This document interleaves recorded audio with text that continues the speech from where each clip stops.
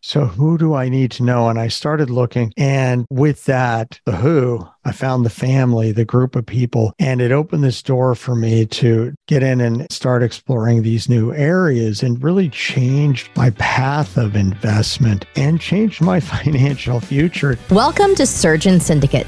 If you're paying attention, you know that you only make money when you work. It might be great money, but it's dependent on you. The information on this podcast will help you solve that. We interview experts and provide analysis into financial freedom through commercial real estate. Why? To help physicians like you thrive. Let's dive in. Hello, Syndicate, and welcome back to episode 2 of the Surgeon Syndicate. Today, we're going to be talking about one of my favorite subjects, me. Now, that's just a joke. Really, it is a show about me and how I got here, my background, a little bit more about why this show is here and the whole story. And then our later episodes, we'll start diving into some of our great interviews with some amazing guests. So it's funny being in commercial real estate, most of this being in big cities. I grew up in a small town in rural Colorado in a working class family. My dad worked for the county. My mom had a college degree, but stayed home with the kids. An amazing place to be a kid, but not a real exciting story.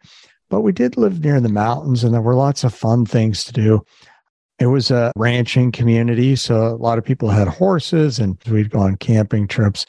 That's where I fell in love with biking and skiing and the mountains, and it stuck with me through my whole life. With the things that are there, it allowed me to put a lot of time into things that I love, and that stuck with me through life, that I really liked having or loved having parts of my life that I love. I throw that in because we'll get back to how that shaped my future. But basically, I grew up with your pretty standard background and pretty standard view on education and life. You go to school, you get good grades, you can go to more school and get more good grades, and then someday you get a good job. My dad worked for the state. You stay with that job for your whole career, you get a good pension, and that's the way life works. I'm sure a lot of people grew up with that same type of environment, but I struggled to stay on track. My mom loved to tell the story about when I was a little kid, I'd just keep asking why, and she'd answer, and I'd say, well, why is it like that? But why? But why? We're absolutely crazy. I always wanted to see something different, and the standard course was not as appealing to me. And that's a lot of how I got into real estate, is the standard course wasn't working. And as I go through this story, I think the big point out of it is, if your standard course isn't working, then you look for something new that makes it better. And most of us are driven financially into a standard course that benefits them a lot less than it should. And a lot of us aren't exposed to a lot of opportunities. We have to dig those out. And so I grew up in a small farm town. 65 kids graduated from my high school class. We had a high dropout rate. So it was not a place that you saw the possibilities of the world. When I headed out into the world, I started seeing that I didn't like this path. And I left college multiple times, transferred schools, went to different places, ended up going to 3 different colleges and taking an extended trip through the education system. Well, one of those times when I stopped going to school, I started teaching skiing because it looked like a great way to be able to ski for free, because my family couldn't afford, with the money that I was making and for my family, that skiing was something I loved to do, but I had to scrape together all the money for it. And my original idea, I was going to go to the ski area and be a lift attendant and get a free ski pass because I wasn't that good a skier. And when I went, they'd already done all their hiring. And I ran into the daughter of the ski school director, who I knew through some mutual friends. And she's like, why don't you go to ski school? And the point of this story is how opportunities come up, and it's whether we grasp them. So I was like, I don't ski that well. I don't think you want me as a ski instructor. And she's like, no, we have a training academy and we'll teach you what you need to know. And so this academy, the price compared to buying lift tickets, that it came with the lift tickets and all this training, I'm like, wow, this is the greatest deal I've ever found. So I signed up and I went and I got hired. And it became one of the biggest distractions to me finishing college because I spent a lot of time skiing. But the amazing thing that I learned because of that exposure, because I spent time working in Crested Butte and in Aspen and Summit County in Colorado, and was able to ski with and spend time around some truly amazing people in the world, some of the world's most extraordinary and successful people.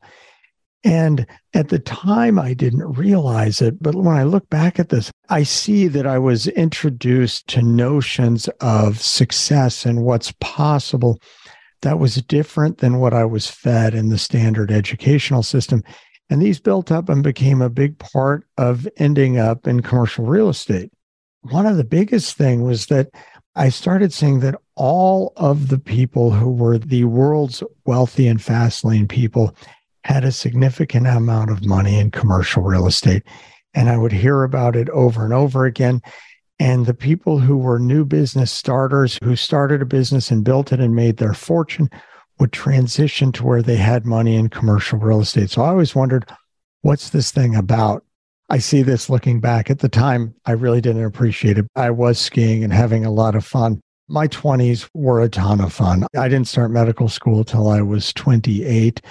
After an extended stint working full-time and becoming a ski school director at Eldora Mountain Resort, a little area west of Boulder, and then moving on to Aspen, and eventually realizing that I wasn't going to be able to have a family on what I made as a ski instructor. And I needed to do something more, but also looking for more reward and to learn something new. And this kind of becomes a theme in my life that I love learning, and I love learning new things, and I love meeting amazing new people who I can learn from. One of my bosses, when I was working in the ski industry, said once, if you want to be successful, always make sure you're the dumbest person in the room. Because if you're the smartest person in the room, you're the one who's most responsible for finding success. But if you can be the dumbest person in the room, surrounded by people with more experience, more smarts, more skills, and if you can get in that room, they're going to drag you along to success. And this has had a lot of impact on my whole life of loving to be around amazing people who teach me amazing new things. And then the success, and when I say success, I mean just amazing experiences of accomplishing things that maybe I never imagined were possible. Things just happen because you're riding the coattails of this amazing wave of success. So when you get in the room with the right people, the success comes with it. My kids hate all the stories I tell about the people I met in the ski industry and what I learned from them, because they look at me like maybe the system we're in and how it teaches us to go down one path. And this is a recurring story because the financial world around us and where we're driven to put our money is typically in places where a lot of the gain goes to other people. And we're told that these other things are scary and not to do them. And I think that keeps us a lot of time from finding these new opportunities. And for me, that's what commercial real estate was. But I didn't see it right away. It wasn't an immediate thing. And so when I was meeting all these amazing people in the ski industry, I just thought it was cool because some of them were famous. And some of them were famous in the business world, but they're not in People magazine. So a lot of people have never heard of them. But it also introduced me to how much money there was out there in the world, and that money wasn't just a thing. There's a lot of times that money's bad or people are greedy if they have money, but starting to see that successful business people were the people who really served the world the most. These are the people who looked at what does the world need? What do people need and want? And how can I give it to them? So they were more outward looking about serving other people than most of the people I knew, which was very different from my small town environment and what I had been told, because at that point, successful people were generally looked upon as they were being greedy rather than they were creating this abundance out there. And we'll come back to the abundance in a little bit. So I spent this time in the ski industry and then decided it was move on and went to medical school. Went to the University of Colorado School of Medicine, which was a great institution. I had a lot of fun while I was there, still spent a lot of time in the ski industry. I was there and still working. And the reason for that is I found that I needed more. I needed different stimuli, and that if I was just in medicine, it started getting old fast. And I liked that, talking to people on the outside, that I had a lot more fun when I had that variety of people. So I kept those connections while I was still in Colorado. And then I did my residency. I did a transitional year at Geisinger in Pennsylvania. It was a very different experience because Geisinger is this giant hospital in a rural area of the Northeast, central Pennsylvania, that's very different than Colorado. So that was a cultural experience. And then I started my urology residency in Richmond, Virginia. And my path, because I didn't match originally out of medical school, and I've met a good number of people who didn't match. And I found that there's different ways to look at this, because for me, it required a refocusing on what I wanted and finding another path to get there. And often doors will close, and sometimes it's time to reroute. And sometimes we decide this was really what we want, and I'm going to reopen that door. I dug in and I pried that door open and found a way to match the following year after a transitional year, and went to Richmond because now I was off track. I ended up with an extra year and got the opportunity to do a research fellowship and work in a lab. And it was a cool tissue engineering lab. And we were doing electrospinning of nanoparticles. And so it was stuff that was really easy to publish on because there wasn't much out there. So published a bunch of papers. Actually, I was in the lab and got put on papers with other people and got this great looking CV. But the biggest thing I learned from that is just because things are published doesn't mean they're important. Got really good at publishing papers and writing them the way they need to be written.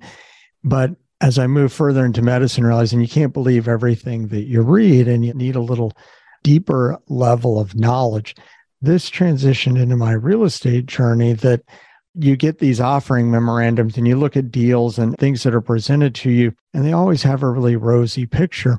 But just like the medical literature, some of those are very honest and some of them aren't. And one of the great skills is learning how to look at one of these and decipher whether they're telling you the whole story, and how to ask the right questions to find out if this real estate opportunity or this medical literature is worth the paper that it's written on. So I finished my residency in Richmond, and the plan had always been to go back to Colorado to work in a more rural area because I wasn't a big fan of the city at the time. So we moved back to Colorado, and I worked in Durango, Colorado, which is an amazing place if you've ever been there. Kind of sits between the desert and the mountains in Southwest Colorado. But everybody else wanted to live there, and everybody was moving to Colorado at that time. And we ended up with 5 urologists and a 2.5 urologist market. And I was the new young guy. So I would say I was making enough money that I could have lived on, but wasn't going to move along financially very fast, and wasn't saving money for retirement. And they said, since I went to school at a little later age, needed to make some progress. So we started looking for other opportunities and moved to Lander, Wyoming, which is another spectacular part of the world. It's next to the Wind River Range on the other side of the pass from Jackson Hole. A really wonderful place, and we were really excited to be there. There wasn't a urologist within 2 hours of me. It really looked like a market that we would thrive in. But while we were there, figured out that a lot of people in Wyoming like to go to big cities outside of Wyoming for their health care. So it was really hard as this small town urologist to get people to stay in town. And so I wasn't busy, and you start to see your skills lacking, and realized I had to make a change and dive in a little deeper. So I started looking again and came across one of my mentors from internship who was looking for a partner in Green Bay, Wisconsin. And he'd been an attending at Geisinger for many years, and then decided he wanted to start a private practice before retiring. So I thought I was going out to work with this amazing surgeon, Wen Yap, and I was going to work with him for years, but really he brought me in to replace. So after a couple of years, he retired. But it really was a life-changing experience because I joined him and another amazing surgeon and kind of turned my career around and started operating and with a group of mentors that was able to build the skill set I'd always wanted And we just developed this amazing practice that was super busy and financially rewarding, but it was very focused and I was learning more. That was always a big deal for me. I loved learning. I have those challenges. So I was totally focused on my practice at that time. And I'd go to work. And when I wasn't at work, I was hanging out with my kids who were still little and were in grade school, and started traveling around Lake Superior and spending a bunch of time up there. And it was a really special few years. But then there were some hard times. The hard times are tough because went into burnout, and you hear a lot about burnout, and it can be really difficult. But at the same time, through that difficulty is where I realized I needed to forge a path that was going to be different than what was being laid out for me. And that's what really led to the real estate. And it was kind of a culmination of events that I kind of reached this point where I was doing all the surgical cases that I wanted to. I was doing the big, tough cases. My outcomes were good. My operative times were shortening. And I felt really good about it. But then you reach this point on the learning curve where the learning curve flattens out and you're just not learning as much. And I started getting a little bit bored there. And at the same time, my kids go into middle school, and now they don't need dad the same. So my whole leave work and go home and hang out with these amazing little kids that were so much fun went away. And all of a sudden, life just totally changed. And as the burnout crept in, all of the things that made life good kind of went away. And that was really a time that I look back on now, and I realize when things are hard is kind of when you got to dig in. And there's lots of different ways to figure it out. And I hired a coach, which was an amazing thing, who guided me through the process. I went back to some of the things I used to do for fun when I was in college. I'd race bikes. And so I started racing bikes again and doing masters racing, which I was never very fast, but I met a lot of great people and it was a lot of fun. It was healthy. Developing those healthy habits for your stress versus unhealthy was a quality thing. And I found some success there again, probably because all the really fast people were fast when they were young, and now they moved on and weren't racing bikes anymore. And it was just old guys who, I should say that because maybe there's some old guys who are really good, who were good when they were young. So I was competing against people who weren't fast when they were young and had more success, which was kind of my fun success again during that time. But back to the real estate, then COVID hit, which was difficult for everybody. But it was really during COVID that we talked for a long time about buying a second home up on Lake Superior and spending more time up there because it was a place we loved to go. There's great cross-country skiing in the wintertime and mountain biking in the summer, but we never really pulled the trigger on it. And then during COVID, a lot of stuff started coming for sale, and we found this fourplex because landlords were nervous about getting rent paid because of all the things where tenants didn't have to pay rent. And a lot of that was going on in Michigan. And so these folks had decided they wanted out of that, and they had this fourplex for sale. Instead of buying a second home, let's buy a fourplex. My wife sometimes still rues that and was like, why do I have to go up there now? There's work and there's these other things going on, and it's not just vacation and fun. But it turned the corner where now I started seeing income coming in from that. And I'd wanted to do this for a while, but I'd been scared to. So I think the next part of this story is really that there's a lot of mindset stuff here to get through. And as surgeons, as doctors, we're told we have to be perfect. You can't mess up. You're going to create liability. You're going to hurt people. We're not really encouraged to try things out of our comfort zone so much. So when I bought this fourplex, I knew going into it, and I remember being so scared about it that I wasn't going to do it. We'd owned a rental before, and it was a giant mess. And my coach had said something about sometimes you just got to jump in and fail and learn from your failures. And so it was actually a little liberating when we started because like, okay, I'm going to buy this fourplex. I'm going to manage it. I'm not going to have enough time to do it. I don't know what I'm doing, and I'm going to really mess this thing up, but I'm going to learn and I'm going to get better at it. And I actually got better at it a lot faster than I thought I would. And it was less traumatic than I thought it would be. And it was a really good experience. And I was like, wait, I can do this. This is a good place to start building a passive income stream, to start building something where I'm not as dependent on this job of being a doctor that was beating up on me and causing me to be burnt out. But it also became this other challenge that I was getting better at again. And it was something new all the time. And so it was really kind of fun there. I thought, okay, we'll go down this road. But when I started looking at it from the standpoint of how do I get from where I'm at with this one little fourplex to not having to work if this burnout thing doesn't get any better? And I realized it's going to take a lot of fourplexes. And so that path was probably not going to happen, was not going to get us there because I couldn't scale it fast enough. It was going to take a lot of work to build enough small multifamily properties to get to retirement. So I had to look for other options. And so as I started digging, I'm like, so what does it take to buy a big apartment complex? And I look back and it took me so long to figure this all out. That makes me feel kind of dumb that it took me so long to figure it all out. So in looking into that, that's where I started learning about real estate syndications and how you could invest passively or actively. And at that time, COVID ended and interest rates were still low. Prices went through the roof on everything that a retail investor could buy. So we looked at buying some single family homes to rent, but prices were going up so fast, they weren't getting cash flow. The numbers just didn't work. And we went through this with 3 or 4 properties, a duplex, and it was just crazy. Usually when you're doing active investing, if you're buying something and managing it yourself, you make more money because you're also getting paid for your work.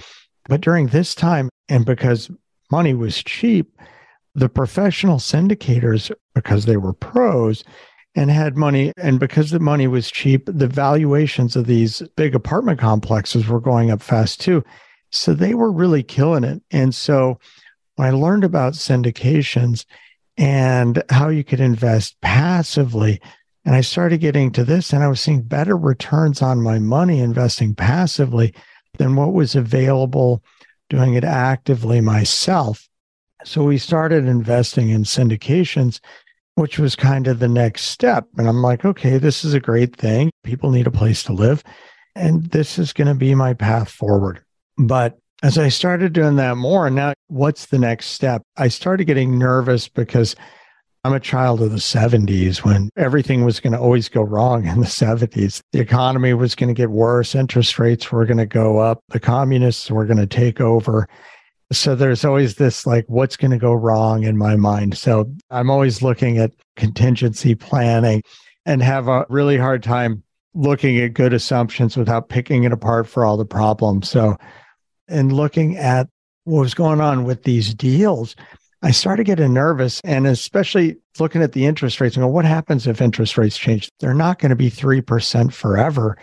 That doesn't work economically. And through my multiple colleges, as we discussed earlier, I was an econ major for a while also.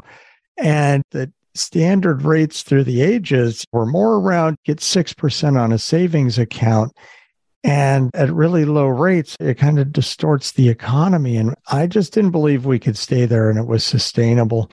And so I started getting nervous about some of these multifamily deals. And I'd gotten into a couple early on, and this is where you can make mistakes. And I was still learning, but I didn't have the mentors around me to help me learn how to underwrite or evaluate these deals. And some of them were giving you good returns because they'd get much better interest rates doing shorter term loans and say, oh, we'll refinance. Well, if you can't refinance at that low rate, things get in trouble. So I was in a couple of these and they started making me nervous. So I just kind of stopped investing in syndications and just money just went to the bank account because I couldn't get past. I was kind of stuck on how this all works. And then I felt like I didn't have enough control. And luckily, the worst of those deals, when interest rates changed, they sold that property rather quickly. So we didn't end up with things like cash calls, which can happen if you're in an investment and they start to run dry on money. They'll come back to the investors and say, we need more money. And now you have to make this decision, invest more to stabilize your investment or sit tight, and possibly they have to sell under pressure and then you lose money. So it's not a good spot to be in. And a good thing to ask when you talk to syndicators, when you're looking at investments, what is your worst case scenario? And if somebody can't tell you their worst case scenario, I won't invest with them, because if they haven't been down that road of how could this go sideways and how are we going to protect ourselves from that? What is our worst case scenario? So that's a good question to put on your list. And we'll talk about these questions to ask syndicators more on additional shows. Anyway, so we stopped investing in these multifamily syndications for a while this interest rate thing played out. But at the same time, I kept looking like, how do I buy something bigger? And what else? And I'd always wondered for years, you drive by a strip mall. Who owns a strip mall? Who owns a warehouse? And I just assumed they were all owned by big companies, private wealth funds, and most of them are, or a lot of the really big stuff. But there's a whole variety out there of commercial real estate. And so I started digging into that and figuring out, well, how do I invest in a strip mall? And originally I'm thinking about these big strip malls near the mall with all the big national clients. And those are great buildings for the reason that they typically have corporate lease payers, but they also tend to operate at a much lower profit. So the people who own them are more looking for stability versus wealth generation. And so I went through all these steps of where can I put my money? Where can I put my effort? Where am I going to get the most return for it? Where can I have the control to change my risk? And through that process is what led me to finding the non-multifamily commercial properties. So this world, talking about strip malls again, warehouses. So a lot of time with the multifamily folk, when they talk about alternative investments, their alternative investments are self-storage and car washes. And they're all things that we all use. And so it makes a little more sense to buy one than some of these others. So there's less competition when you get into this industrial world. And there's also more creativity to it. So these properties, if you buy the building and it's empty, it's worth one price. But if it's fully rented and has a 20-year lease on it, it's worth a lot more. And you can kind of sell it up the equity chain. And so there's this whole variety of properties that you can find things that are super cheap or feel super cheap because their value hasn't really been pulled out of them. And when you buy them like that, there's not a lot of risk because you're already at that lower end of the price range or in the middle of the price range. And if you know that it's in a place where there's demand, it can be almost easy. And I don't want to say easy, but in identifying that it's empty because it's been mismanaged, not empty because there's not demand, and can quickly add value to it and get it rented out. And so I really liked this world. But again, I had no idea what to do. And back to the who, not how idea in the Benjamin Hardy book. So who do I need to know? And I started looking and I found a great group of people through the Invest Beyond Multifamily program, a guy named Ash Patel. And Ash is going to be on one of the shows here later. Amazing person, absolutely amazing guy who loves to share his knowledge with the world and help everybody be better. But with that, the who, I found the family, the group of people where there's some really experienced people in all of these different niches and some less experienced people who are hungry and are learning. And it opened this door for me to really get in and start exploring these new areas and really changed my path of investment and changed my financial future in a relatively short period of time. 3 years, I'd gone from being burnt out and worried about if I could continue being a doctor to having developed this great network of people that opened doors where now I saw this cash flowing future starting. I was no longer dependent on medicine and I could practice it how I wanted to. So that gets me to where I'm at now here and where really it is work optional. As we're recording this, I'm in the process of now cutting back and working half-time as a urologist because I don't have to work full-time. And I don't have to work so much that I hate it. I can work in a fashion that it's all good and I have time for my family. I have time to enjoy my practice. I have time to travel and I have the finances that make it work. The cash flow is running. I see it coming in. And it's a liberating thing, a really amazing feeling And I get a lot of different reactions from that.